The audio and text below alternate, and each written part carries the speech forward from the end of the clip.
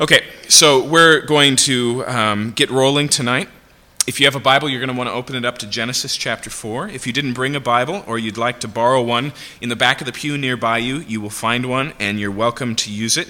You shouldn't have any problem finding Genesis chapter 4 because it should be on the first few pages of the Bible as you open it.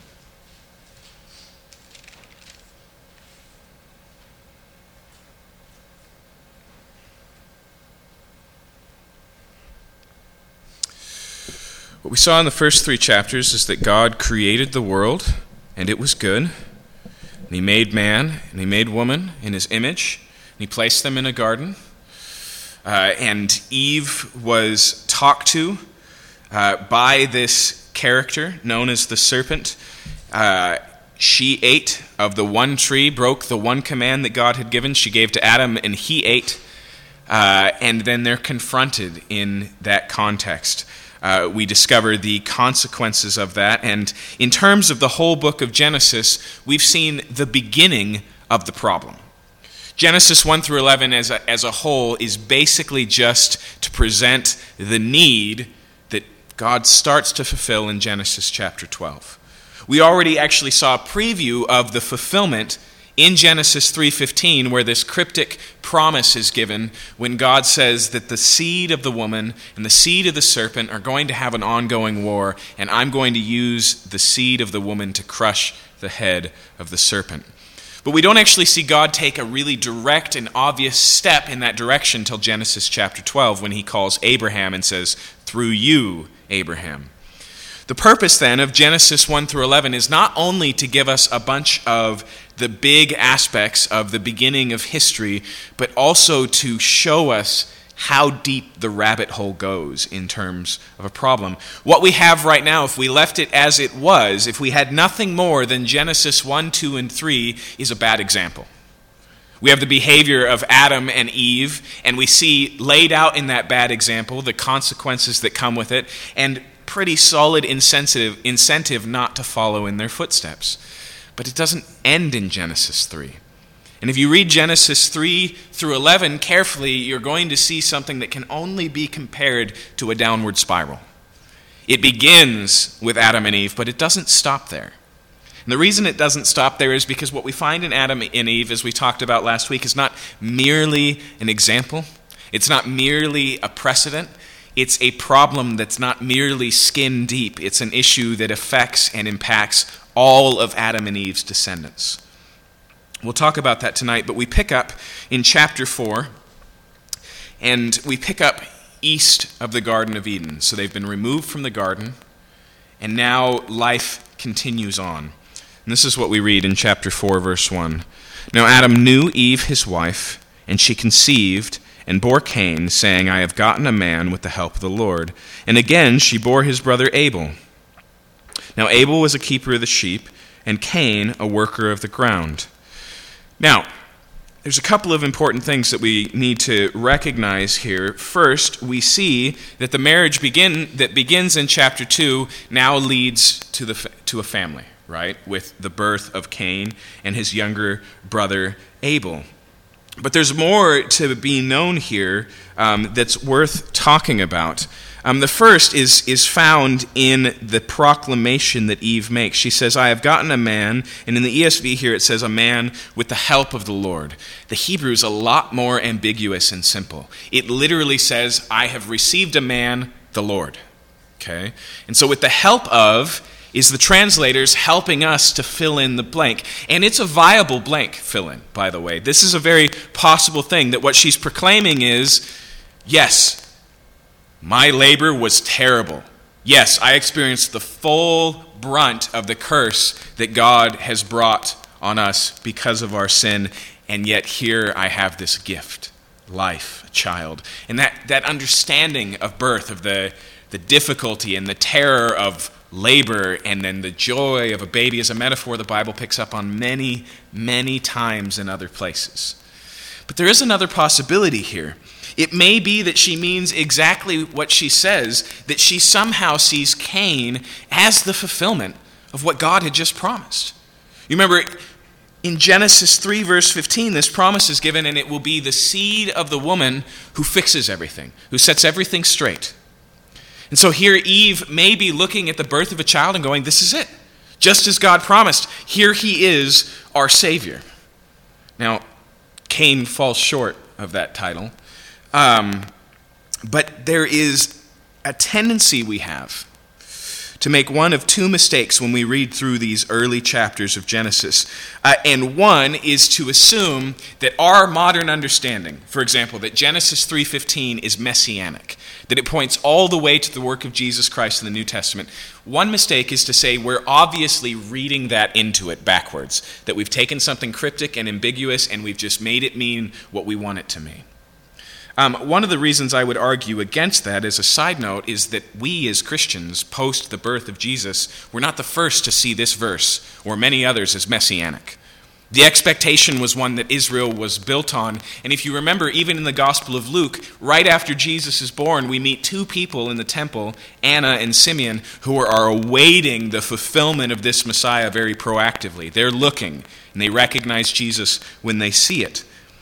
But even all the way back here, when we look at Eve's proclamation here, and then when we look at Noah's father Lamech, who names Noah rest. That's what Noah means. And he says, for he will give us rest. Now, once again, Noah falls short of that, right? What do we get in the lifetime of Noah? Not paradise, not rest, but a flood.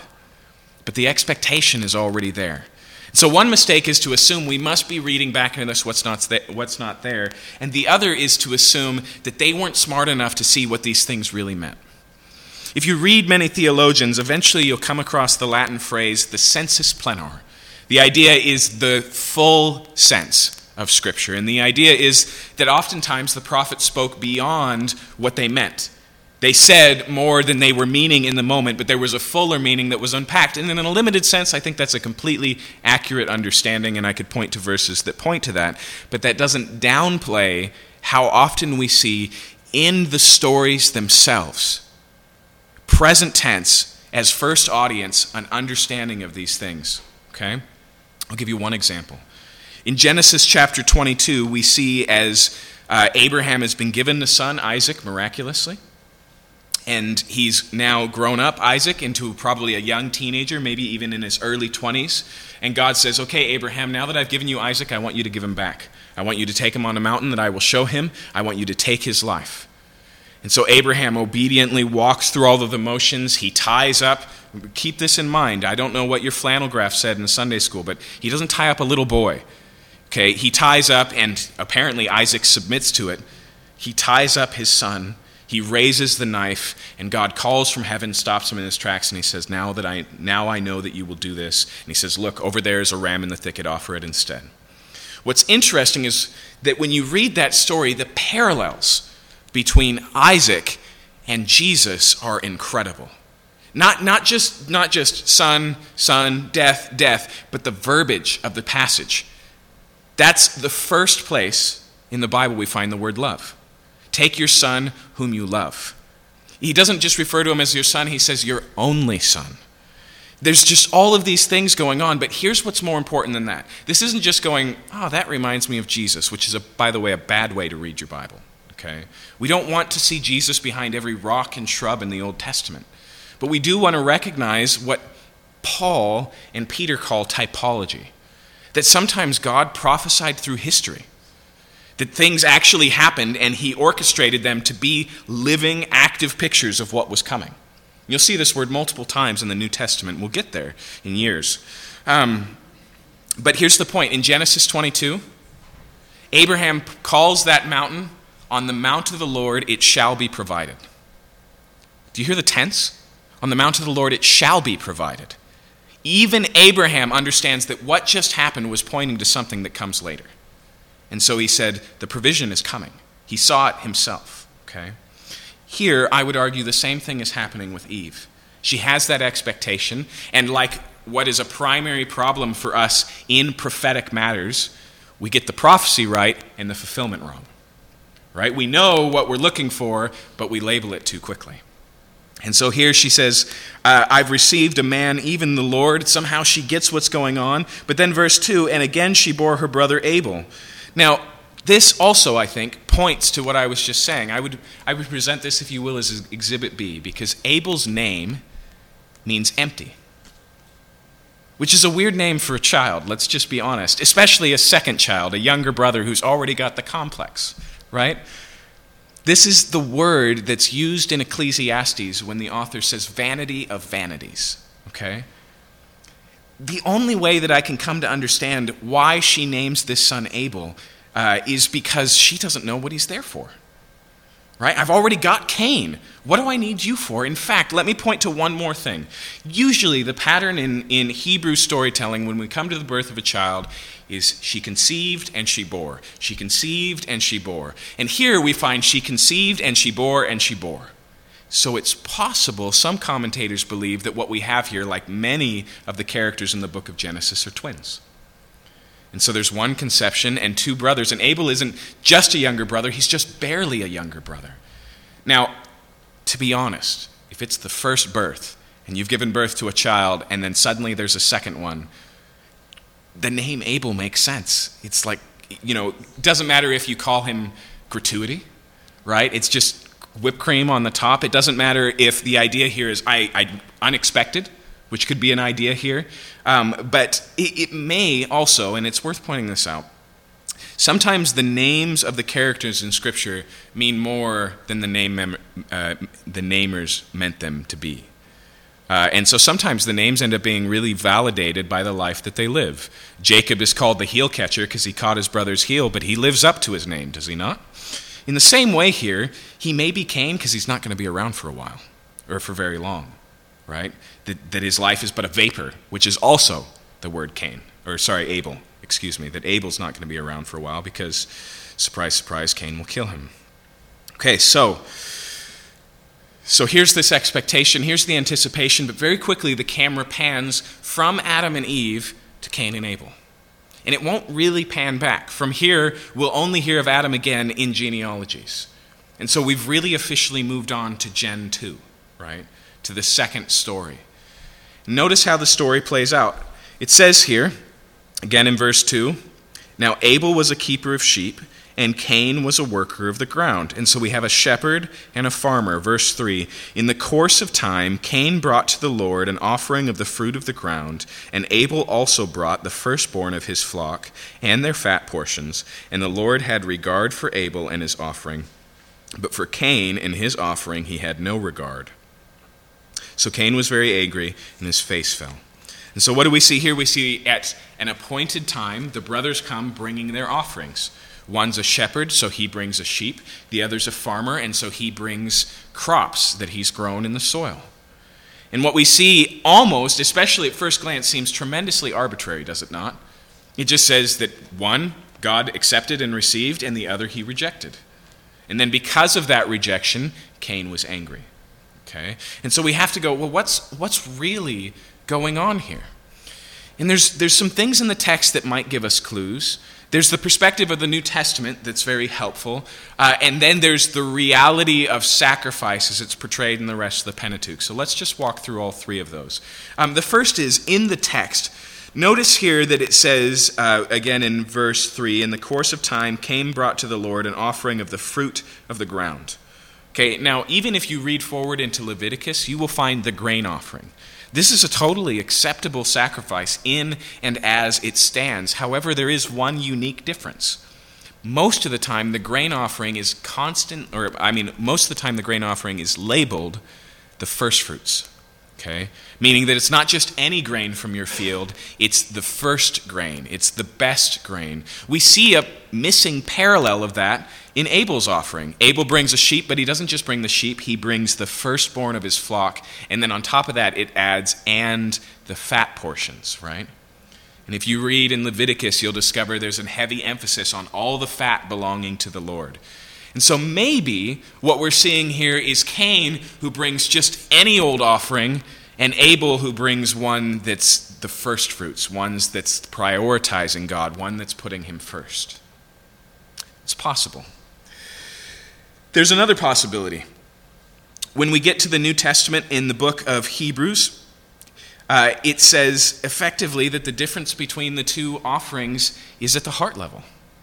That Abel's offering was an offering of faith, and Cain's offering was not. In other words, maybe the reason Genesis doesn't tell us what's going on here is because it's not at the surface level, but something internal. That once again, Abel comes desiring to worship the Lord, and Cain comes out of ritual, out of practice, out of expectation, because his brother's doing it, whatever. There is another way to think about this, though, and it's the one that I find compelling, but it does require a little bit of background, okay? I want you to notice in verse 3 that it says, in the course of time. Now that phrase is relatively generic, and it can mean a couple of things. Sometimes it just means a year later. Other times it means in the course of time, like I'm pregnant and then the baby comes, right? A 9-month cycle. Whatever time you're expecting with whatever you're talking about is the course of time. But it can also mean at the appointed time. And if you remember, we saw in Genesis chapter 3 that the very first life that was taken was an animal, as God slew an animal to clothe Adam and Eve. As God took the life of an innocent animal.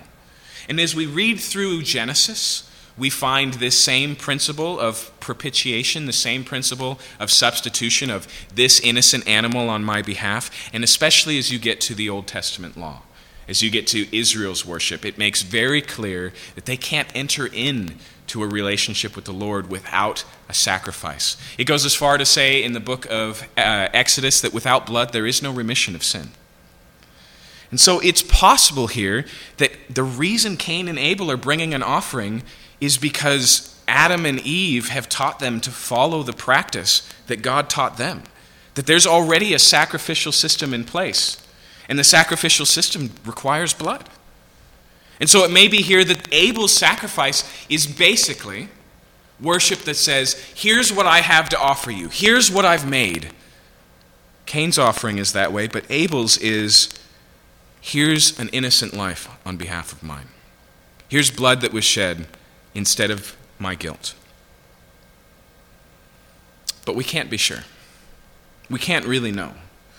For whatever reason, Abel's sacrifice is acceptable before the Lord. And even if you want to just take that word acceptable and follow it through the Psalms and through Leviticus, you will find features of what we've already talked about being a part of that. But it comes down to, very clearly, here, that's speculation, but here's what I can say with confidence. Because of what Hebrews tells us, only Abel's is an act of faith. He comes because he believes in God, because he trusts in God. And maybe Cain comes trusting in himself. Maybe he comes just going through the motions. We're not told. But that difference is there. And notice another thing we're not told. We don't know how they know. Right? We don't know how Abel and Cain know how their sacrifice came off. Right? We can't necessarily picture God standing on the sidelines with signs like a Russian judge, and scoring the event. I don't imagine that there was some sort of, fiery consummation of the sacrifices, although we do find those things elsewise. But they know. Cain knows, Abel knows, and Cain is angry. Now, notice what happens next. Verse 6. Then the Lord said to Cain, "Why are you angry, and why has your face fallen? If you do well, will you not be accepted? And if you do not do well, sin is crouching at the door. Its desire is for you, but you must rule over it." Now we're seeing the beginnings of a repetition in the pattern that we saw in chapter 3. Right? Clearly what this is temptation. I'm assuming that you know where the story is going, and so here what we find is Cain mad enough to murder. Right? What we find is Cain beginning to figure out what he's going to do about the Abel problem. In fact, the author of Hebrews tells us specifically that Cain killed Abel because his brother's actions were righteous. That was it. That's all it took. But what's different between the temptation of Adam and Eve in Genesis 3 and here is that God interferes preemptively. He steps in and he says, "Watch out, Cain." He asks him some questions, like he asked Adam after his sin, when he says, "Have you eaten of the fruit?" Here he interrogates Cain, but this is preemptive, before the seed of sin has given birth to the death of his brother. And what does he say? He says, "Is it right for you to be angry?" He says, "Why are you angry, and why has your face fallen?" once again, let me remind you here that if these questions are put in the mouth of God, it's not because God doesn't know. He's inviting, in all of the hatred that Cain finds in his heart, in all of the struggle that he's having with the temptation here, he's inviting him to talk to God about it. He's engaging him with, for lack of a better word, preemptive confession, right? The second thing he says is you have two choices before you. Verse 7, if you do well, will you not be accepted? Once again, I think this points to something about Abel's sacrifice in particular that Cain could see and knew. And here he's given the choice. He says, you can set this right. Just because I didn't accept this offering doesn't mean I won't accept the right offering. Just because you came with the wrong heart, have you ever inadvertently done something and then cared about it? Like you weren't meaning to cause a problem, but now the problem's there. You feel it really greatly, right? Or maybe you didn't know that it was a competition, so you didn't do your best. And now the ratings are in, and you're like, oh man, if I'd known, I would have tried. The idea is here, it's just this can be set right. What he's saying here is this is not irreversible. Then he contrasts, he says, if you do it, will you not be accepted? And, on the other hand, if you do not do well, sin is crouching at the door, its desire is for you, but you must rule over it. Now, there is one potential interpretation here that I want to throw out because it's worth considering. You have to understand here that the word for sin and the word for sin offering in the Old Testament are the same. And so some say what God is actually saying here is the offering's laying right at the door. But imagine with me Cain's position. Abel receives the favor of God. Cain does not. Cain can set it right by offering a sheep, but who has the sheep? His brother Abel. He has to humbly go to Abel and ask for a sheep. And so the idea may be here that he's painting a picture and saying, the sacrifice you need is right outside. But when we read the rest of the sentence, it's better to read it differently than that. Because what does he say? He says that sin, its desire is for you, but you must rule over it. And the idea here of desire, as Gus mentioned in his poem, is consumption. Right? The idea here is sin personified as just about to consume Cain. Which is a metaphor we understand today, right? We understand being consumed by our anger. Oftentimes we excuse our behavior because we were overcome by our anger. Right? And that's the threat that Cain's in. That's the danger that he's in. But he says here, but you must rule over it. Now, let's talk about Mr. John Steinbeck. John Steinbeck wrote a book called The East of Eden, or just East of Eden, no definite article at the beginning, East of Eden. And it's a very interesting book because it's basically a serial retelling of these chapters here, of Genesis 3 and Genesis 4. And so you don't just see brothers and their behavior. You see brothers and their behavior, and then you see the son of one of the brothers and their behavior. And so there's this pattern going on. But the hinge of the entire book comes from this verse. Okay? The title comes from the end of chapter 3 when it says that God took them out of the garden and settled them east of Eden. But the hinge comes from this verse in particular. You see, Samuel Hamilton and the main character have this conversation about the story of Cain and Abel, which they think between this and chapter 3 are maybe the truest things that were ever written. That's what Steinbeck says through his characters. And they're pondering this idea. They recognize the humanity and the similarity in our lives between this circumstance, the reality of temptation and the possibility of tremendous consequence. They see this, they feel this, but he looks at this, one of the characters does, and he says that the word here, its desire is for you, but you must rule over it, is the word timshel. Now, if you're into modern music, then you've probably heard of this through another source, through Mumford & Sons, who have a song by the same name because they resonated with Steinbeck's book. And the authors explain that timshel doesn't mean You must rule over it, like the ESV says here, meaning that it's all completely on us, that we are responsible to fix this. Nor does it say you shall rule over it, meaning that it's all solidified and guaranteed. Instead, according to Steinbeck, the word timshel means thou mayest.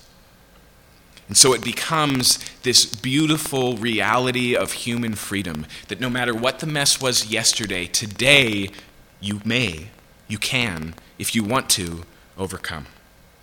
And to tell you the truth, the book is beautiful because it's in this context of constant failure, the pattern being repeated, and what finally breaks the pattern is the communication of this idea that even still, your favor isn't lost. Even still, timshel, you mayest. But a couple of things. Okay, first off, timshel isn't even a word. Okay, and I don't mean he made it up. I mean what he's talking about is there is no may or shall or must in the text. This is actually the parsing of the word rule. Shall rule, mayest rule. It's a single word, and so all we're talking about here is a particle. All we're talking about is a suffix. Okay? On top of that, there's no scholastic foundation for the argument that book makes at all. I've hunted. I've scoured the internet. I've talked to Hebrew scholars. I've done everything I can. And then something really helped me. I discovered a book called The Journal of a Novel, which is John Steinbeck's notes. See, when John Steinbeck wrote East of Eden, he wrote it in a big 3-hole punched notebook.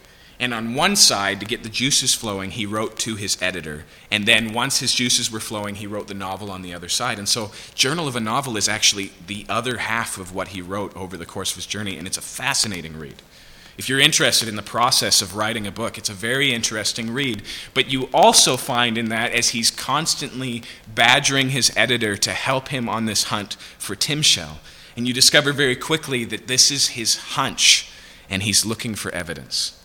Okay? He knows what he wants to say in the book, and he's willing to use the story of Genesis because, let's just be honest, when we use other stories, it enforces our own stories. We do it all the time. That's why we're constantly rebooting stories. I'm trying not to get off track, but I'll just one of the things we do in that is we hijack stories. Okay? So we take Grimm's fairy tales and we retell them to tell our values. Right? We change them so they're different than the original story, but now they fit the meaning that would have been completely out of place to Grimm or his brother. In the same way, Steinbeck seems to do the same thing, but let me add to that, because what we're really talking about here is not merely a proper understanding of Genesis 4, verse 7, but a theological underpinning of the meaning of life, of how life is lived. Right? There's great freedom in the idea of timshel, of thou mayest, of wherever you're at, it can still be fixed. He says in another place, he sums it up so well, he says, I believe that not all men have been destroyed. 1,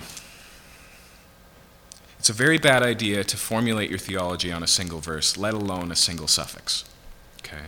And if you try and make a case that that's the idea that the whole Bible presents, you're going to struggle.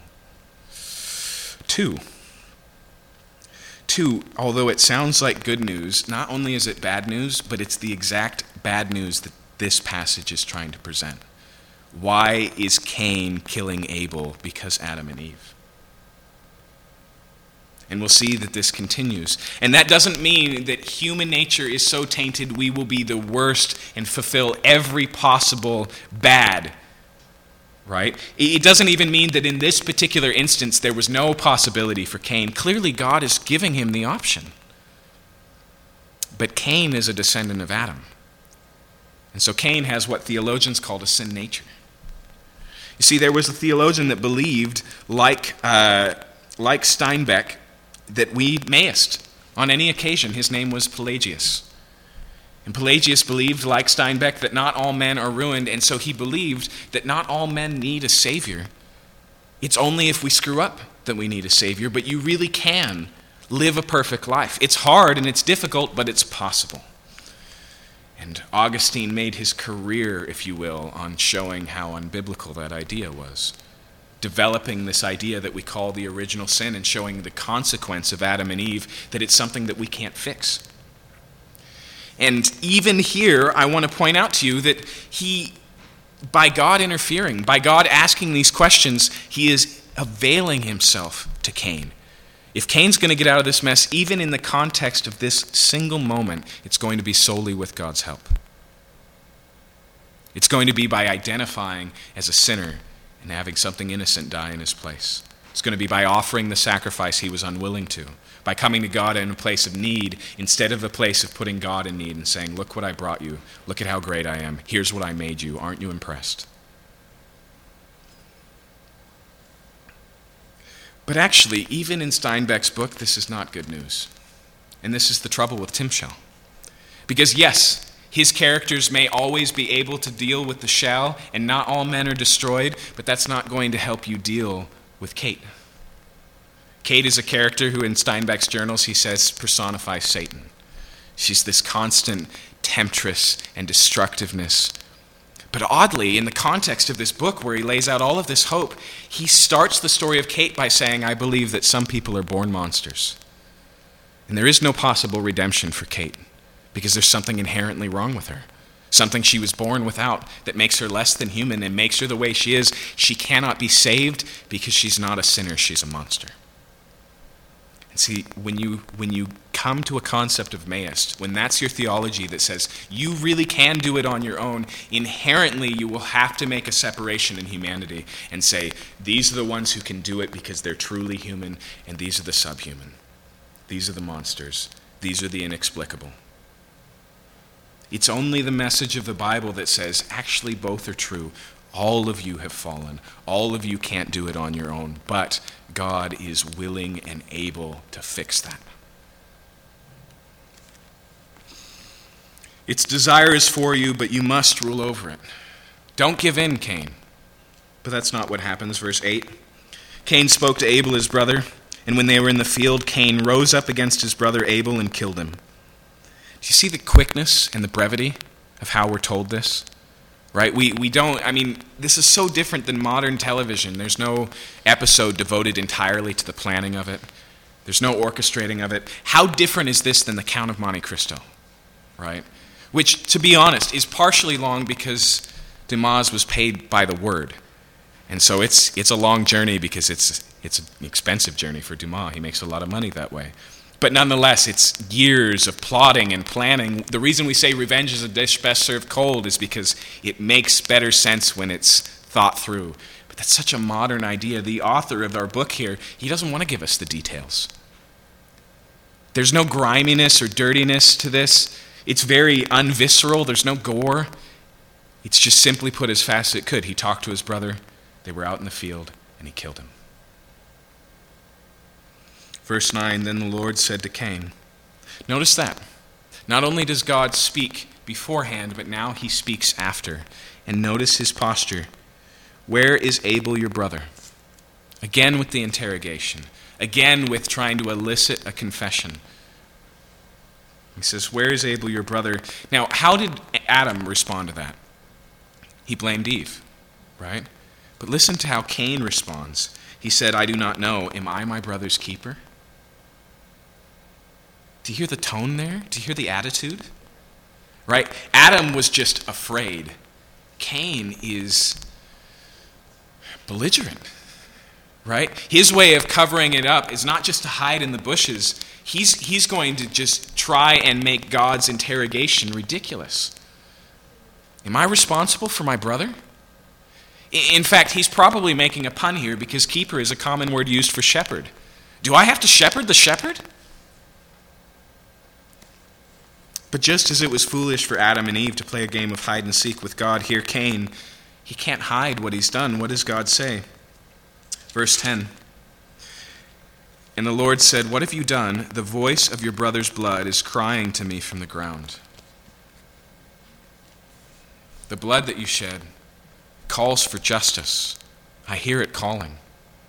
This idea of a God who cares about bloodshed, of the taking of innocent life, doesn't end in Genesis. All the way at the end in the book of Revelation, we find martyrs who are shown as standing under the throne of God and crying out, when? When will you avenge us? When will you make this right? When will you bring justice as you've promised? And broader here than just innocent shed blood is the clear reality of consequence. If we didn't already know it from Adam and Eve and the "because you have done this, so," here there's a record. It's seen, it's noted, it's paid attention. The New Testament authors use the image of sin as being financial, as a debt, right? And the accounts are being taken.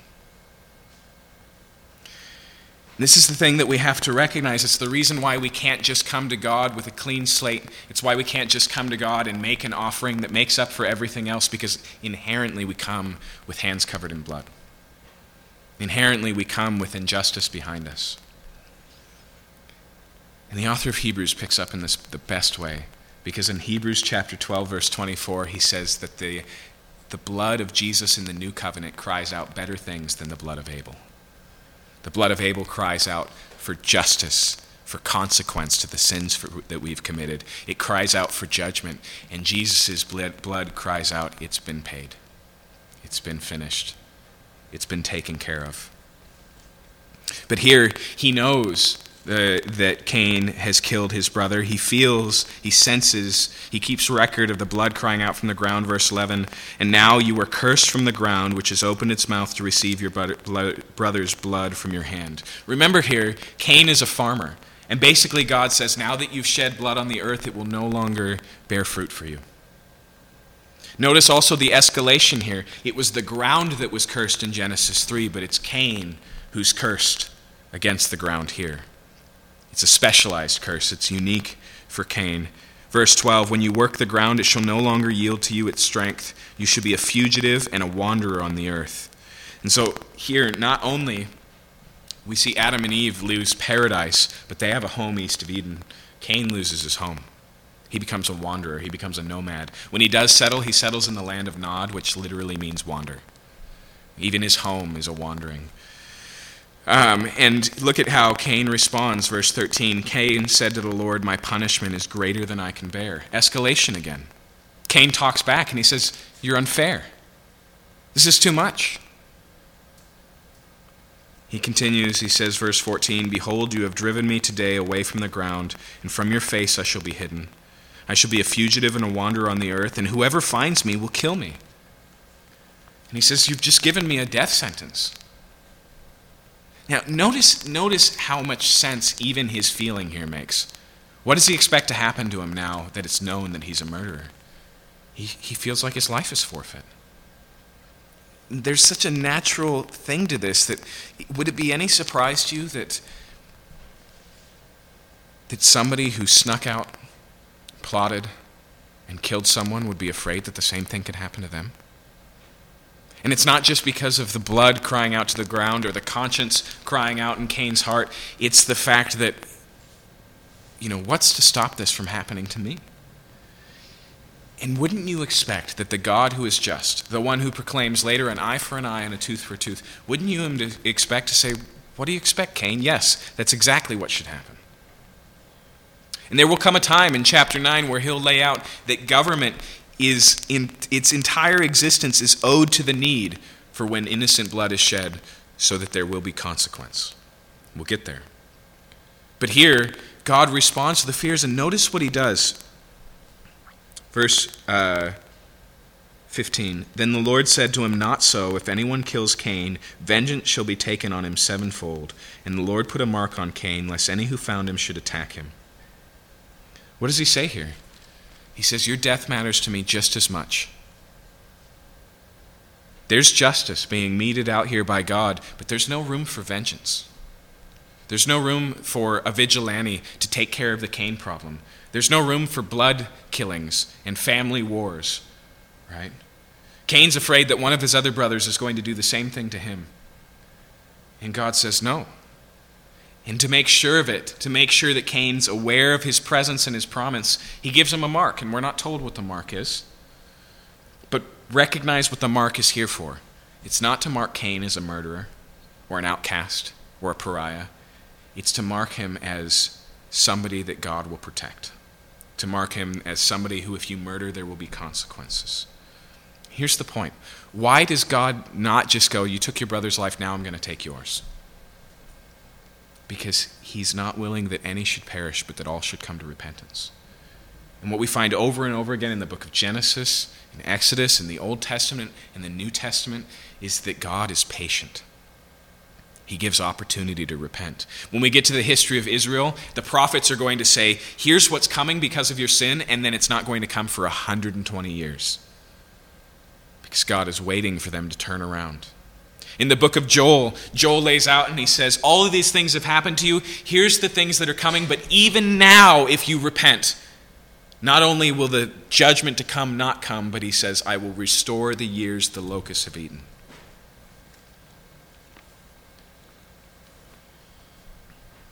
And so here he sends Cain away, but he sends him with protection. Verse 16, Cain went away from the presence of the Lord and settled in the land of Nod, east of Eden. And so technically here we're now east of Eden. We're seeing a progression here. The author wants us to feel this motion that's, geographically away from the garden and theologically away from God. Next in verse 17, Cain knew his wife, and she conceived and bore Enoch. I told myself I wasn't going to address this, but where did Cain get his wife? It's obviously one of his sisters. Okay? And that shouldn't be weird or creepy to you, even if you're not a Christian and you feel like that somehow invalidates the origin story. Evolution doesn't give you any better of an answer. Right? The reality here is that life begins with a single family, and so their children marry and have kids, and their children, and the diversity that comes through life comes as the story is told. But he takes one of his sisters away with him. She conceives, and he bore Enoch. When he built a city, he called the name of the city after the name of his son Enoch. Now that's weird. Cain the wanderer builds a city, and some commentators are so bothered by this, they change the Hebrew to say that Enoch built the city and called it after himself, which is just as weird, and it's definitely not what this verse says. Okay? So why is it that Cain is building a city here?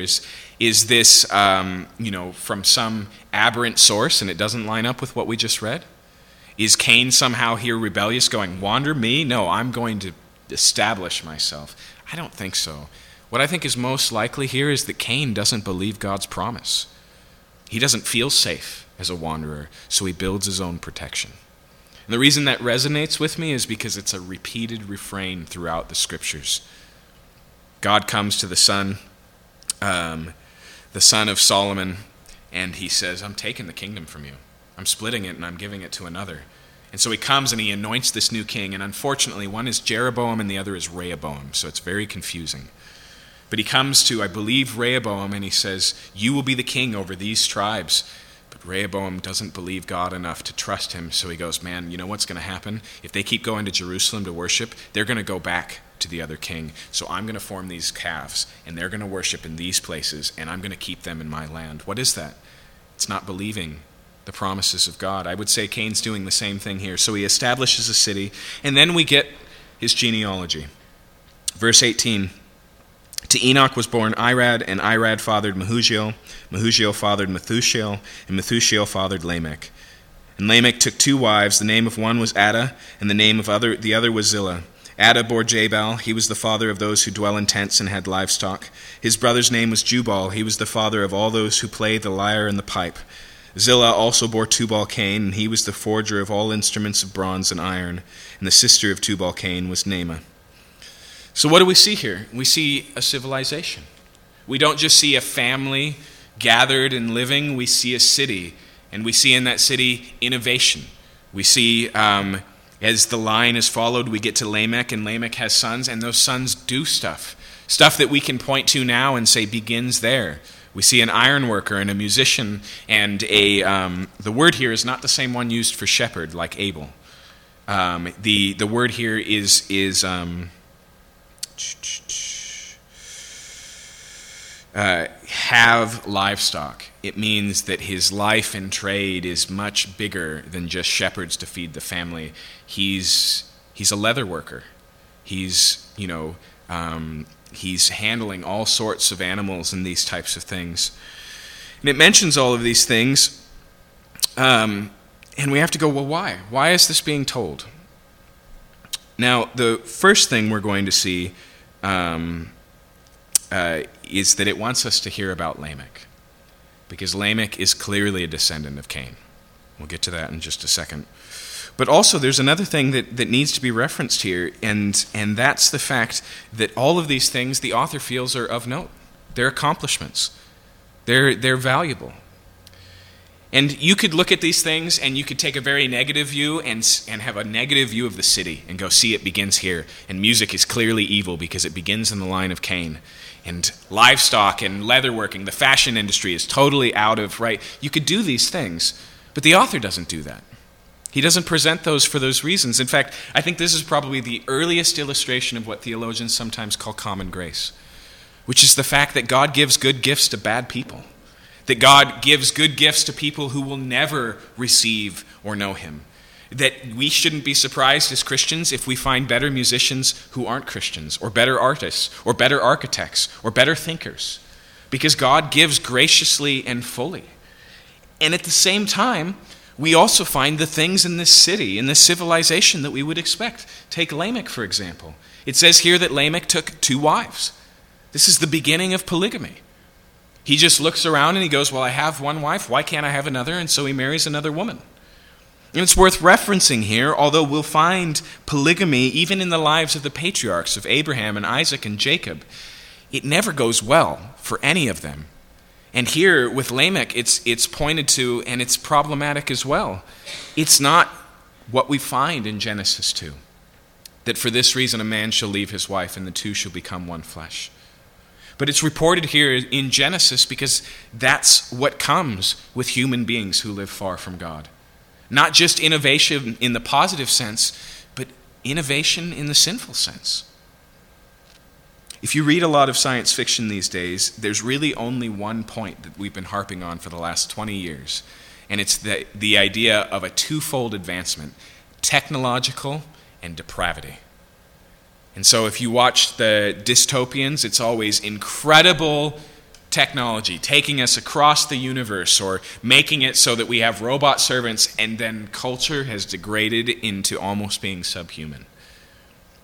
That's really what we see pointed to here. That's the nature of human life. Dystopia isn't just about a fear of our future, it's a fear of who we really are.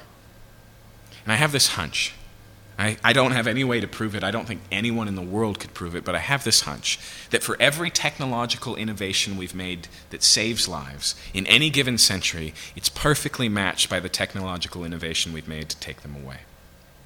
And so it's no surprising that modern medicine and the atomic bomb are so closely knit together, because technology isn't moral positive or moral negative. Technology is merely in the hands of people who are a mixture of both common grace and original sin.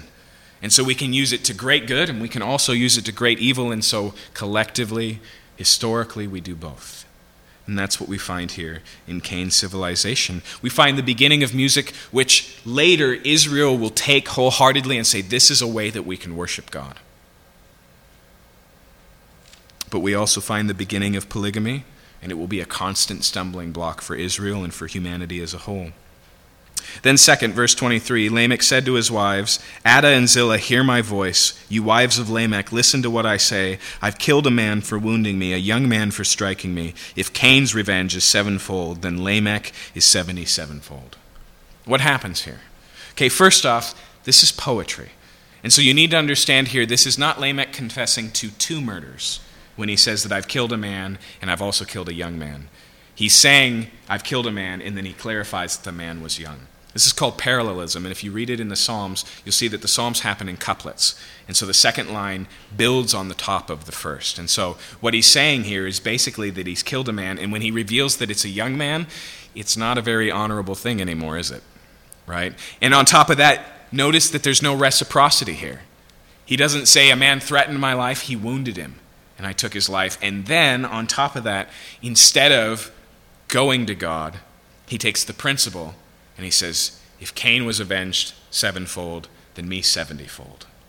And most likely, because there's no reference to God here, this isn't any cry for justice. This is a man who in his full posture is saying, I can take care of myself. Let's see if anyone will try and avenge this young man. That's what reads most likely here. But once again, we see a progression. that the murder of Abel doesn't end with Cain, that there's now not merely precedent that he can point to, but there's blood flowing through these veins. There's history repeating itself. And so here ends the communication, the line of Cain. This is another principle we'll see in the genealogy. It'll constantly detour to finish the story of certain characters and then get back on track. And so where do we leave things? We left Adam and Eve with no Cain because he's a murderer and has been banished, and no Abel because he's dead. So what about God's promises?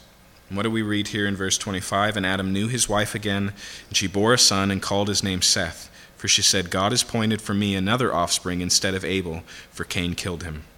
To Seth also a son was born, and he called his name Enosh. And at that time people began to call upon the name of the Lord. And so we see the line restarted here, and in that last line, when it says people began to call upon the name of the Lord, most likely that references worshiping God corporately. And as we continue through the study, I'll try and point this out in the months to come, but we'll see this over and over again. When it says that people called upon the name of the Lord, the idea here is collective. We already saw sacrifices, right?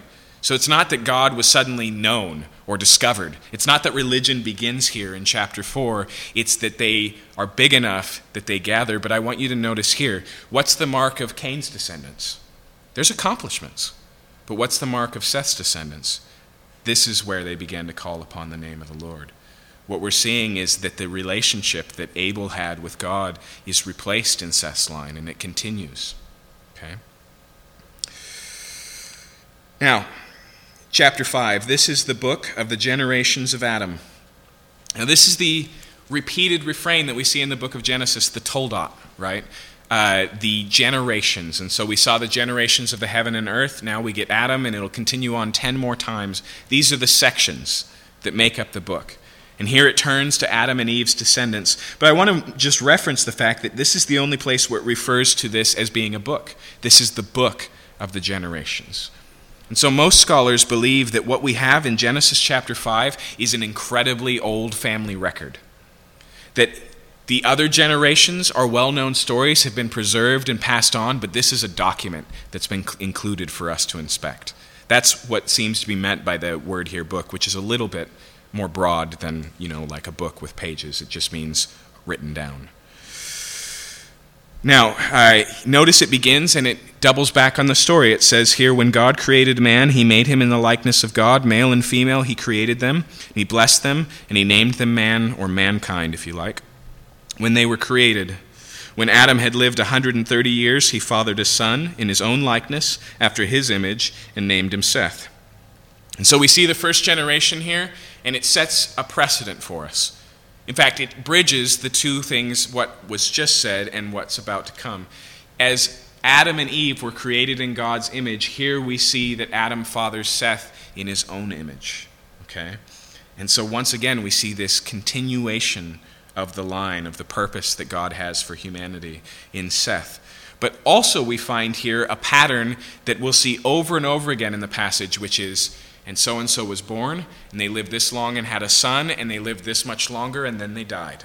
And it begins here with Adam, and it's completed in verse 3 again. When Adam had lived 130 years, he fathered a son in his own likeness, after his image, and named him Seth. The days of Adam after he fathered Seth were 800 years, and he had other sons and daughters. Thus all the days that Adam lived were 930 years, and then he died. Before we address the obvious question, let's read the next one to see the pattern repeat itself. When Seth had lived 105 years, he fathered Enosh. Seth lived after he fathered Enosh 807 years, had other sons and daughters. Thus all the days of Seth were 912 years, and he died. Okay, and so the pattern repeats itself, and what's so surprising about it?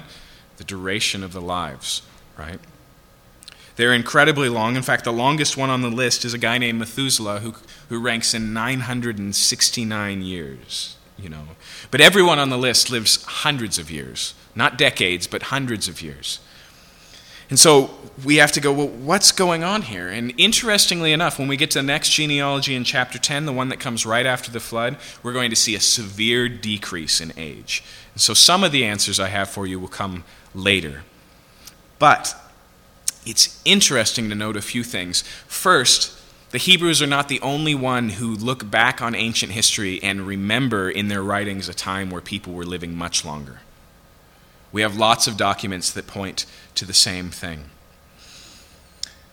Second, we have to ask what to do with this document as a whole. And so we'll get to that, but let's read the rest of it first. Verse 9. When Enosh had lived 90 years, he fathered Canaan. Enosh lived after his father Canaan 815 years, had other sons and daughters. Thus all the days of Enosh were 950 years, and he died. When Canaan had lived 70 years, he fathered Mahalalel. Canaan lived after he fathered Mahalalel 840 years. He had other sons and daughters. Thus all the days of Canaan were 910 years, and he died. When Mahalalel had lived 65 years, he fathered Jared. Mahalalel lived after he fathered Jared 830 years, had other sons and daughters. Thus all the days of Mahalalel were 895 years, and he died. When Jared had lived 162 years, he fathered Enoch. Jared lived after he fathered Enoch 800 years, had other sons and daughters. Thus all the days of Jared were 962 years, and he died.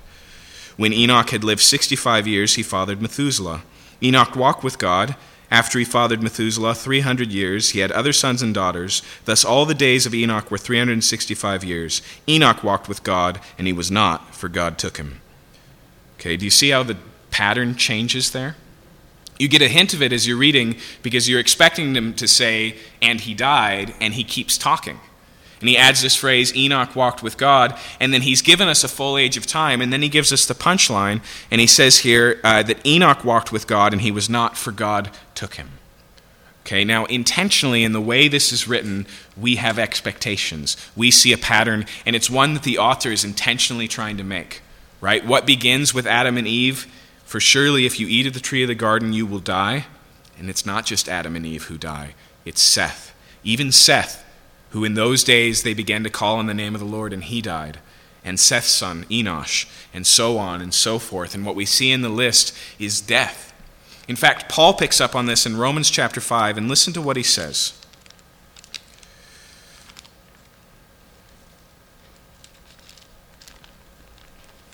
Here he's talking about the consequence of Adam on all of our lives. And he doesn't just point to it as a bad example. He doesn't just point to it as a precedent. But this is what he says. He says, for if because of the one man's trespass, Adam, death reigned through that one man, much more will those who receive the abundance of grace and the free gift of righteousness reign in the life of the one man through Jesus Christ. He goes on in this passage. Let's see if I can find it.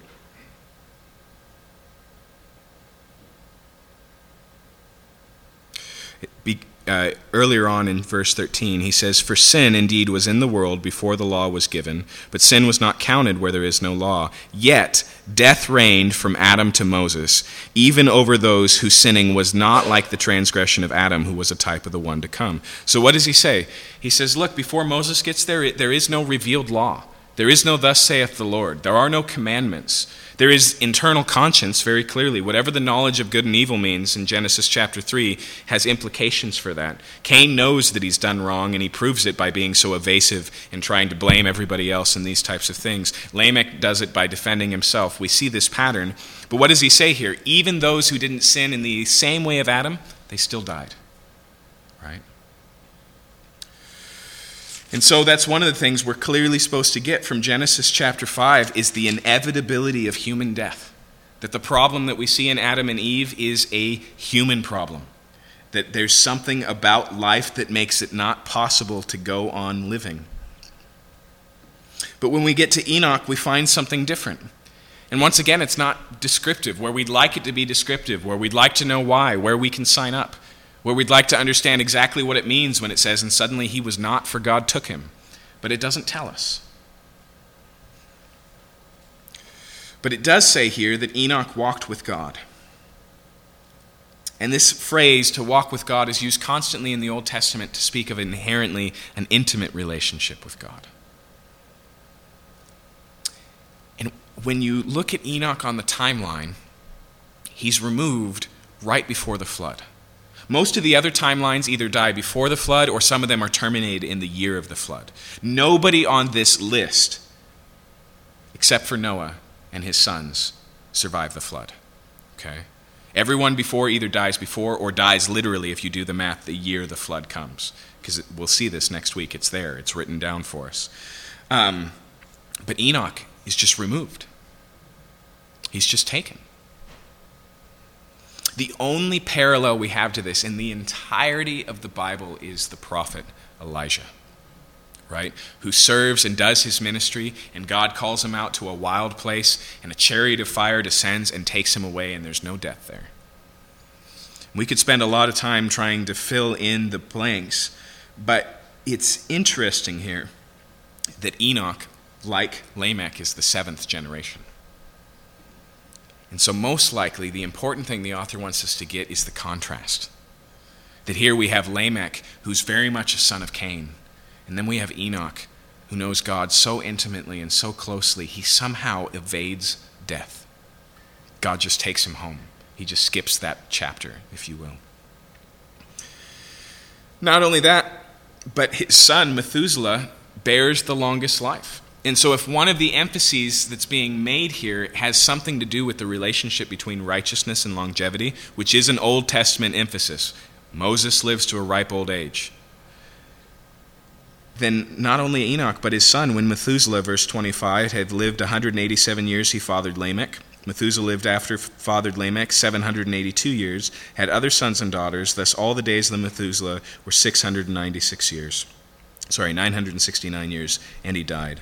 When Lamech had lived 182 years, he fathered a son and called his name Noah, saying, out of the ground that the Lord has cursed, this one shall bring us relief from our work and from the painful toil of our hands. So what do we find here? That expectation that God's going to set things right is still alive. And Lamech names his son relief, rest. He names him in hope, and he says, now is coming. Now is the time that things are going to be set right. And I'll be frank with you, Lamech is incorrect. He's wrong. Now is coming judgment with the life of Noah. But here we change from the single son lineage of 10 generations, and we see in verse 30, Lamech lived after he fathered Noah 595 years. He had other sons and daughters. Thus all the days of Lamech were 777 years, and he died. After Noah was 500 years old, Noah fathered Shem, Ham, and Japheth. So if we were just drawing a tree, it's 1, 1, 1, 1, 1, 1, 1, and then it spreads out to 3, and it stops before Noah dies. What have we just done? We've time traveled, right? We've moved to the next event in the story, and he's taken us down the line. Now, why is this here? It's the first, but it is not the last genealogy. Why should we care about these men who the author doesn't care about enough to tell us anything else about his life except who his son's name was? Okay? One of the reasons is because of the promise. One of the reasons is because there's a line that God is threading from Eve to the Messiah. And that line is traced and tracked. So it's no surprise when we get to the Gospel of Luke, he follows the same line and brings it all the way to Jesus. And so these names matter because there's a continuity in what God is doing. Another reason chapter 5 is here, as I mentioned, is we see it's not just the promise that has continuity, but the curse has continuity. And so death reigned over those from Adam to Moses, right? Until the law was given, even those who didn't sin in the way of Noah. And then the question becomes, well, what do we do with all of the ages? Okay, first off, there are some who just believe that these numbers are based on an accounting system we don't understand. And there is the slightest possibility of that, just merely because Hebrews don't have a numerology. They just have their alphabet, and so they write numbers with letters. And so sometimes there's places in the Bible where this is either the number 635 or the word for cow. We can't tell. Either fits the context, okay? Because that's how they were. It was actually the same with the Greeks. It wasn't until Roman numerals that we started to move away, and then Arabic numerals that we use today that we had its own number system. And so that can be confusing at times. Maybe there's something we don't understand. Maybe they measured a year differently than we do. There's possibilities. However, there are also some things that you have to give up that are not worth giving up if you assume that, okay? And one is, when you lay this all out on a calendar and you look at things, you actually learn things. You'll actually see, as I saw, that all of these lives terminate when you'd expect them to in the flood, except for Noah, Shem, Ham, and Japheth. You learn that Enoch is removed right before the happening of the flood. Not only that, but you discover that the lives here overlap in such a way that the relationship between Adam at the beginning and Noah is only a generation removed. That there was a person alive who knew Adam and knew Noah. Okay? There's a continuity there that's really fascinating. Now, on the other hand, this is not written to be a dating system that we can reverse engineer to the beginning. Okay? And some say maybe there's even gaps here. And the reason they say that is because in other genealogies there are clearly gaps. Read Matthew's genealogy, where he takes all of the genealogies and removes it down to 14, 14, and 14 because he wants to. He tells us he wants to. Okay? He's got the documents in front of them and he edits them. When we get to chapter 10, I would say that genealogy totally leaves room for that. This one, it's a lot harder to do. Why? Because it tells us after this amount of time he fathered this son, and then he lived this amount of time and he died. That doesn't leave room for he fathered this son, who fathered this son, who fathered this son, who was actually the father of, right? It's way too specific for that. So why then? Why are the lives so long? There's things to keep in mind, and one is the fact that we'll encounter in chapter 6. Look at verse 3. Then the Lord said, "My spirit shall not abide in man forever. He is flesh, and his days shall be 120 years. Now there's another option, but it may be here that God is laying out the consequence, and we see that consequence play out. And so the shortest life in Genesis 5's genealogy is longer than the longest life in Genesis 10. Okay? And by the time we get to the patriarchs, it balances out, and age still gets surprisingly old, but none of them exceed 120 years. Okay? After Jacob, he's the last one who breaks that mark. There are those who say that maybe the flood was so cataclysmic that there's actually an environmental reason that life is harder. Scientists actually have made a pretty good case saying that if there was such a thing like a firmament, as some people believe, an actual body of water that enveloped the earth and kept all the climate like a hothouse, tropical and good, and if that came raining down in the flood, then the UV rays that we would be exposed to after that would drastically change our life expectancy. Okay? We're just talking about a completely different thing. We'll talk about this next week, but the flood is a big deal for being abnormal in the way that we look at history. Or it may just be that what we see is the curse slowly working its way out, and whether it's because death is beginning to reign more and more, or because sin is reigning more and more, and so life expectancy is decreasing because we just don't know how to live anymore. Both of those, I would say, are relatively good possibilities. And like I said, the Bible is not unique in this area of pointing to something else, of pointing to something longer. Okay, I want to just finish the first 8 verses of chapter 6, and we're going to close for the night. And the reason we're not following the chapter breaks, I'll remind you, is because the chapter breaks are added later. And so we're reading to verse 8 of chapter 6 because that's the Toldot. The generations of Adam and Eve closes there in verse 8, and the new one, the generations of Noah, begins in verse 9. So 6, verse 1. When man began to multiply on the face of the land, the daughters were born to them. The sons of God saw that the daughters of men were attractive, and they took them as wives as they chose. Okay? Now, the first thing we have to ask is, who cares? Right? When we look at this, we see 2 categories, the sons and the daughters, and they get married, the end.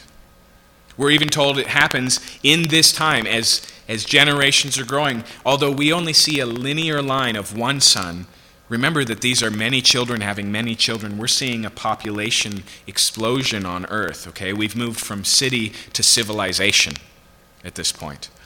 But clearly that's not what it's being said here. Notice what it says again. When man began to multiply on the face of the land, the daughters were born to them. The sons of God saw that the daughters of man were attractive. Literally, it's the same word from Genesis 1 for good.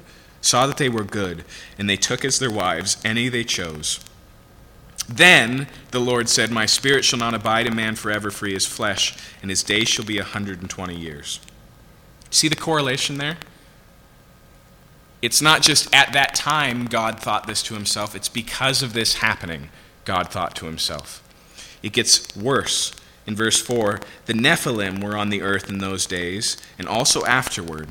When the sons of God came into the daughters of man, and they bore children to them, these were mighty men who were of old, the men of renown. Okay, so let me put all the pieces together here. We see 2 groups of people coming, having sexual relations, and having children who are labeled as the Nephilim, who are labeled as mighty men, as men of old, men of renown.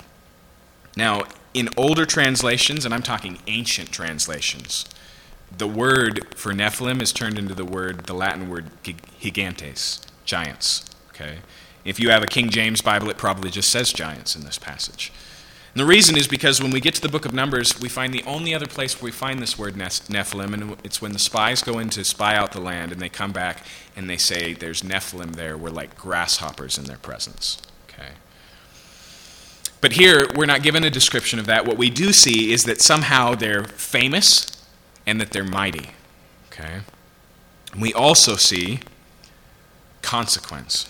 God speaks and gives a shorter sentence of life to mankind. And then verse 5, the Lord saw the wickedness of man was great with the earth, and that every intention of the thought of his heart was always evil continually. The Lord was sorry that he made man on the earth, and it grieved him in his heart. So the Lord said, I will blot out the man whom I have created from the face of the land. In other words, the flood is a consequence of what we see beginning in verses 1 and 2. Okay. Now, what are the possibilities here? There are some who say that the sons of God is the lineage of Seth, that they're the good guys, and the daughters of men are the lineage of Cain. And so what we see here is a religious intermarrying, and once again, there's good reason to read it that way because we find that as being a constant problem and a constant danger throughout the history of Israel. It doesn't explain why the birth of those unions would lead to the Nephilim, whatever they are. Okay. There are others who say that the sons of God, that term refers to royalty. And if you look in other ancient documents from this area, generally that was a title that kings took for themselves, son of God. Okay. We don't find any place where it speaks of all the kings of all the lands being the sons plural of God. Not only that, but the idea here then would be of a harem. That this isn't just polygamy, but they took anyone they choose. You remember that's what it said? And so we have the developing of a harem, and in that royal line, think of Mad Max Fury Road, right? In that royal line, we have tyrants being birthed to rule. And that may be a possibility. But it doesn't explain this, and there's another problem with that. And this is the most important one. The contrast here is between the sons of God and the daughters of men. And that word for men, can you guess it? It's Adam. So saying the sons of God, I mean Seth's kids, and then Adam's kids doesn't make sense, right? In the same way, saying the sons of God is royalty and then using such a broad category, the daughters of men, right? It's that word of men that makes this so difficult to leave in that place. When we look at how the phrase sons of God is used in other places in the Old Testament, it's used sparingly. We find it in the book of Job and we find it in Psalms, but thankfully we find it being used in the exact same way in both places, and that's speaking of angels. Okay. So for example, Job opens up as God gathers a council of the sons of God, and Satan, one of the sons of God, comes into the midst, and that's where Job begins. We find the same thing in Psalms. And so what we're seeing here, and I'm telling you this interpretation because I believe it's the most likely. I know in another sense it's the most unlikely, right? The idea of some sort of angelic sexual liaison seems weird. But the question we have to ask before, if we think it's reasonable, is this what the author means? And when he uses the phrase sons of God, and by the way, the book of Job, most scholars believe is written contemporary to the times of Genesis, contemporary to the days of the patriarchs, then its usage, this is how they would have read it. Not only that, but the word here for Nephilim, clearly these are people the audience the author is writing to would know. That's why he calls them the Nephilim, right? Like if I said the Obamas, you're not going to go, which ones, right? We know the ones you're talking about. Here he says the Nephilim. And the phrase here is a unique one. The word for Nephilim isn't used in other places, and it literally the verb just means to fall. And so it may be here that these are the fallen ones. And so when we piece this together with how the angelic host is talked about, we have what we commonly call fallen angels. Okay? Now, once again, I know this is weird, but there is a reason I think that this is a viable option looking at the story of Genesis, and that's because Genesis has been following the path of the seed of the woman, and that's not the only path, right? There's another path, the seed of the serpent. Okay? And the idea here that we see actively throughout the Scripture is not merely that God is moving towards a Messiah, but Satan is trying to interrupt that. And so later we have the book of Esther, and what's happening in Esther? Haman is trying to wipe out all of the Jews. And what happens if all of the Jews are gone? No lineage to the Messiah. And we see as God miraculously takes care of it. Even when Jesus is born, what do we find? We find Herod. Right? And so this war is something that we can see. So it's no surprise when you get to Revelation chapter 12 and it says there was a war on heaven and earth, and there was the woman with the child and a dragon whose desire was to what? To consume the child. Right? And so even the book of Revelation sees it in these terms. And so I don't like this phrase because I think it's an inaccurate portrayal and it's totally foreign to the thinking of this text. But what we're seeing here is a poisoning of the gene pool. Okay? We're seeing interference, spiritual interference. Now, that being said, there's a couple of things to keep in mind. First is that that from any other mythology where you have the demigods, right, these children of the gods like Hercules, what you have are people who are half man and half God, and they're not merely heroes like the Nephilim here, they're immortals. Right? Have you seen Percy Jackson? It's a big deal. That's not what we get here. So even if what we're seeing here is a better explanation of these mythologies, if it's actually interacting with what everybody else thought of the sons of God and Nephilim in their times, which I think is an accurate appraisal, it sets it right and says, even the byproduct of this was only men. And they all die in the flood. So why is it that we find Nephilim in Numbers? Most likely that's the spies trying to make a good case, right? And so they say, the Nephilim are there. Right? They're making a reference from the history of the world to try and make things scarier. They don't actually think they saw the Nephilim. They're making a comparison by using the word, which is something we do in English all the time. Okay. But nonetheless, we have this crazy and weird happening. If you want to read a fictional account of this that's just intriguing to read, Madeleine L'Engle in her, it's not a sequel, but it's in the series that begins with A Wrinkle in Time. I think it's the fourth, might even be the fifth book in that series, a book called Many Waters. She sends her characters back in time to the days preceding the flood, and it's totally fascinating. She takes the Nephilim and she personifies them, and she walks through this whole thing, and there's unicorns, and I mean, it's L'Engle, so there's all sorts of things going on. She calls it Many Waters, by the way, and this is why I think the book is worth reading. Because for her, a worldwide judgment like the flood, it's hard. She struggles with it as a concept. She has a hard time reconciling it with a loving God. And so she takes her title from Song of Solomon where it says, many waters cannot quench love.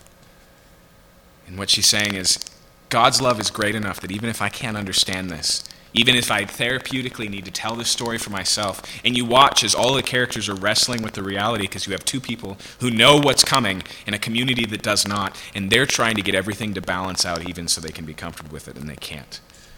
And so it's worth reading just to wrestle through that, but it's also a fascinating personification, picturesque way of thinking through the Nephilim and the things that are leading to this. But ultimately what we're seeing here are these inappropriate liaisons. And so we saw in the beginning man, woman, two become one flesh. We saw Lamech pushing the boundaries of that, and now we see something drastic, right? Now, why am I comfortable with this belief? It's because it appears that's what the New Testament authors believed this passage taught. Okay, both Peter and Jude reference this account and seem to reference it in this way. You don't need to turn there, but just listen. This is Peter talking in his first letter. He says here in 1 Peter chapter 3,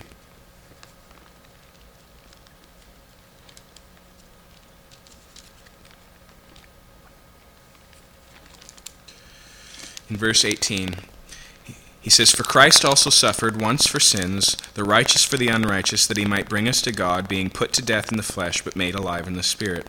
Listen to this in verse 19, "In which he went and proclaimed to the spirits in prison, because they formerly did not obey when God's patience waited in the days of Noah, while the ark was being prepared, in which a few, that is 8 persons, were brought safely through water."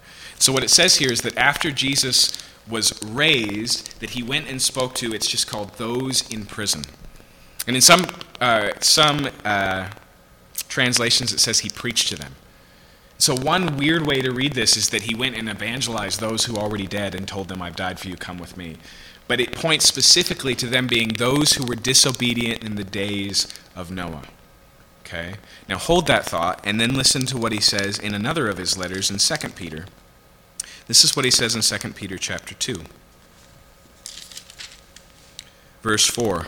For if God did not spare the angels when they sinned, but cast them into hell and committed them to chains, sound familiar, imprisoned, of the gloomy darkness to be kept until the judgment, if he did not spare the ancient world, but preserved Noah as a herald of righteousness with 7 others, when he brought a flood upon the world of the ungodly, if by turning the cities of Sodom and Gomorrah, now why am I still reading?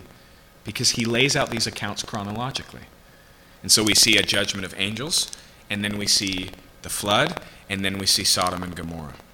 Now there's one last piece to this puzzle as we move over to Jude. Jude and Peter wrote their letters together.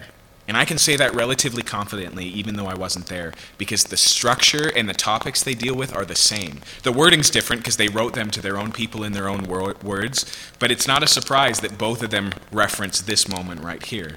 And it's also a benefit to us because it means that we can hear what they're talking about in stereo. And so here we see something that involved angels and disobedience before the flood. Now finally and fully listen to how Jude talks about it in Jude verse 6.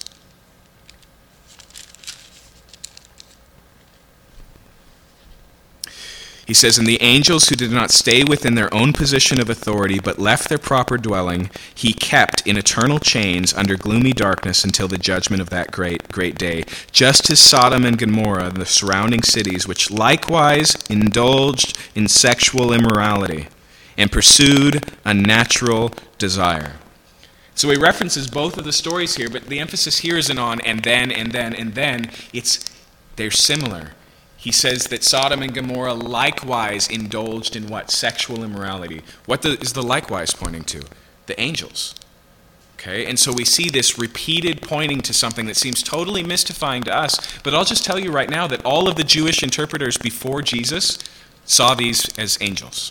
All of them. In fact, all of the early church fathers leading up to Augustine saw this as angels. It was only with Augustine that he started to talk about intermarrying between God's people and not God's people. And Calvin and Luther followed in his footsteps. But when we look at the New Testament, it constantly points to this as being a serious deal, that God has enchained these angels and they're awaiting the judgment, right? In the days of Noah, all the pieces are where we'd expect them to be. Now, I'm going to give you a principle of understanding the Bible that I think is really important. In fact, I'll give you 2. The first one's a bonus. The best way to understand the Scripture is to keep reading. Okay? And a lot of times the best commentary on the Bible is the Bible. And so sometimes we go, well, we don't know what's going on here. And light comes from other sources. But the second thing I want to say is that it can be easy to interpret the Bible in a way that makes us comfortable. And I'll tell you right up front, that this passage I've changed my mind on. The first time I ever read what I just explained to you was in a book by a man named Henry Morris, and I was so frustrated I literally threw it across the room. In the history of my life, I'm a book lover, that's the only time I've ever done that.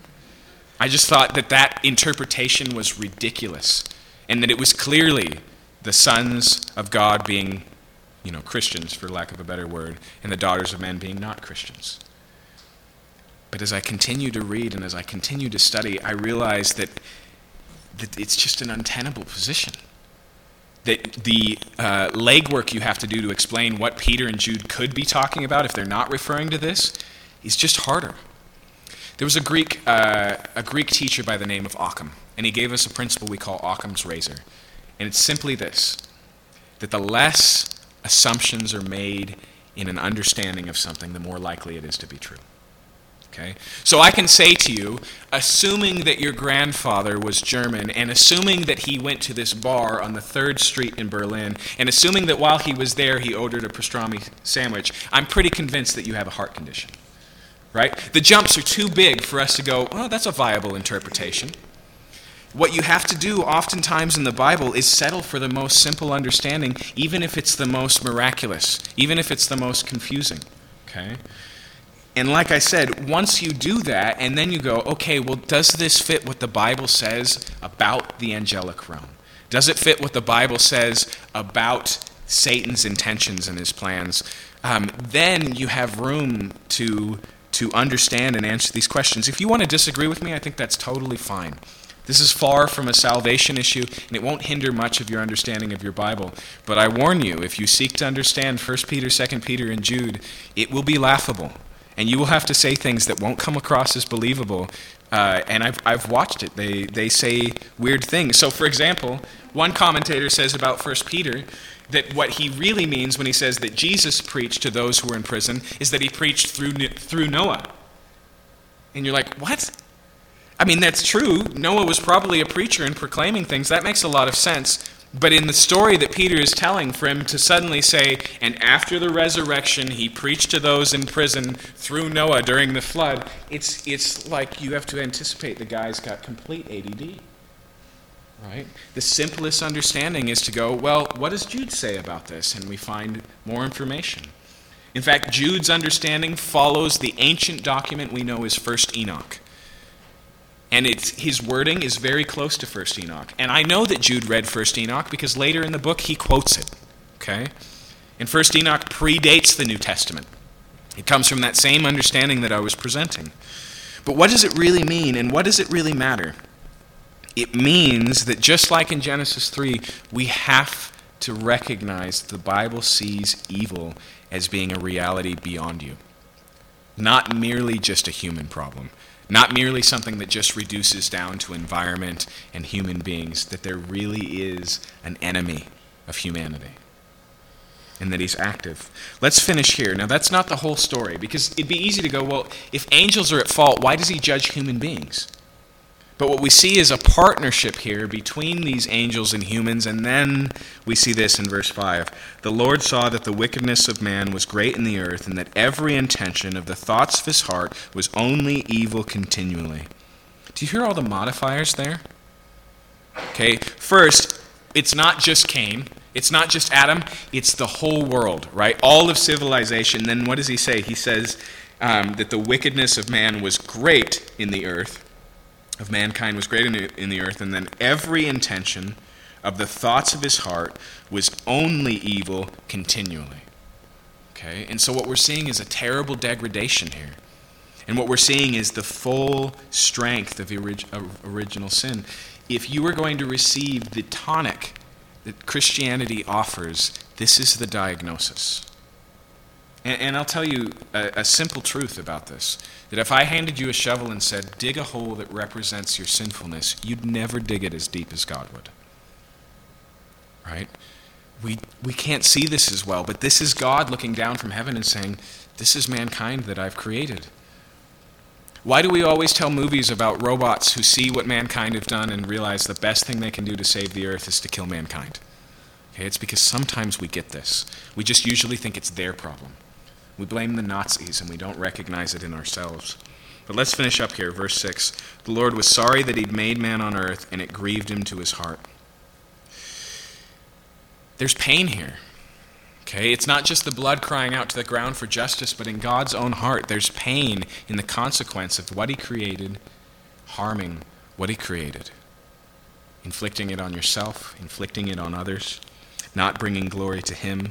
It grieves him.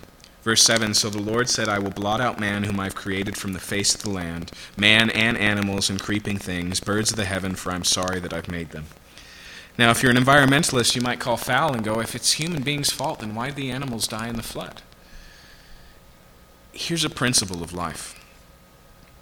When consequences are meted out to those who are responsible for others, the others suffer too. That's just how life works. You cannot keep the consequences to yourself and not harm your children. And if you're a president or an emperor or a king and you get the full consequence of your sins, sometimes that's going to mean your entire nation is imprisoned. Right? That's how life works. It's just part and parcel with it. And the thing is that the Bible takes very seriously the idea of responsibility. And when we fail in our responsibilities, we fail those who we're responsible for. That goes hand in hand. Verse 8, but Noah found favor in the eyes of the Lord. So verse 5, the Lord saw the wickedness of the whole earth, but Noah found favor in the eyes of the Lord. There's a contrast made here. What we read leading up to this point, remember what it'd be like to read this for the first time? It sounds hopeless. right? We wonder how you get from this consequence, I'll blot it all out, I'll wipe out everything, to us even being here and sitting here today. But Noah found grace in the eyes of the Lord. And here's what I want to point to close tonight. You have to be willing, if you're going to be a Christian, on taking the diagnosis that the Bible presents. And if you're not happy with this description, then read Romans 3.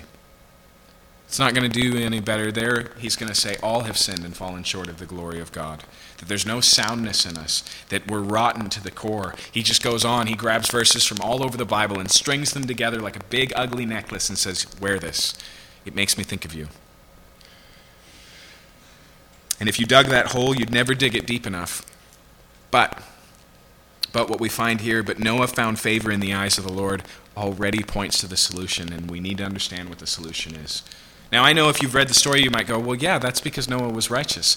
Now, that hasn't happened yet. That comes next. Even the idea of finding favor in the eyes of the Lord points to what in the New Testament we call grace. Okay? Why does God favor Noah? Because God is a gracious God. What he shows on Noah is not justice. Noah, you're the only righteous one, so I'm saving you. It's mercy.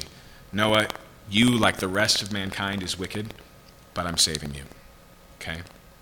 That's what's communicated here, and we'll see that this is walked out. And it shouldn't be a surprise if you understand the Christianity presented in the New Testament that what begins with grace ends in actual righteousness. Because it's the same thing the Bible says that God is doing in us. What's important, though, is keeping the horse before the cart. That grace, the free gift of salvation, comes first, and the salvation entails righteousness. Okay? That, as Luther liked to say, actually it was probably Calvin, we are not saved by works, we're saved unto works.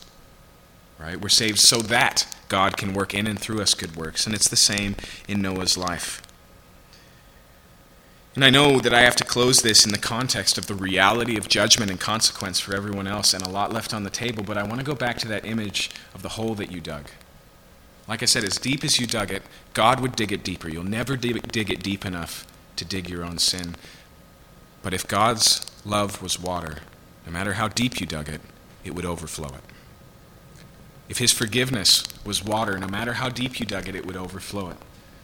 The whole beauty of what is being presented here in Genesis and is reaffirmed through the rest of the Bible is not Tim Shell.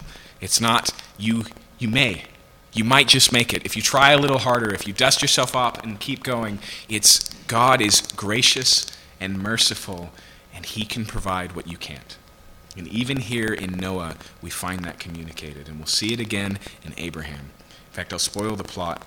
Joshua tells us that Abraham was a pagan, worshiping pagan gods when God called him.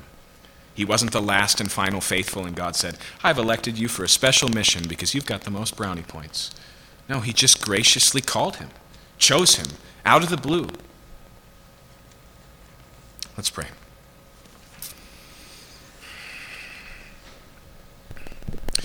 Father, I love going through this study because I know that much that we're encountering here is foreign and unfamiliar.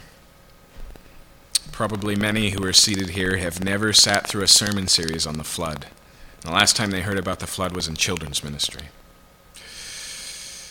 But I also rejoice because in the unforeignness we find the self-same God, the same plan of salvation, the same character. We find hints and allusions and foreshadowing in the beginning of the culmination that is to come in Jesus Christ.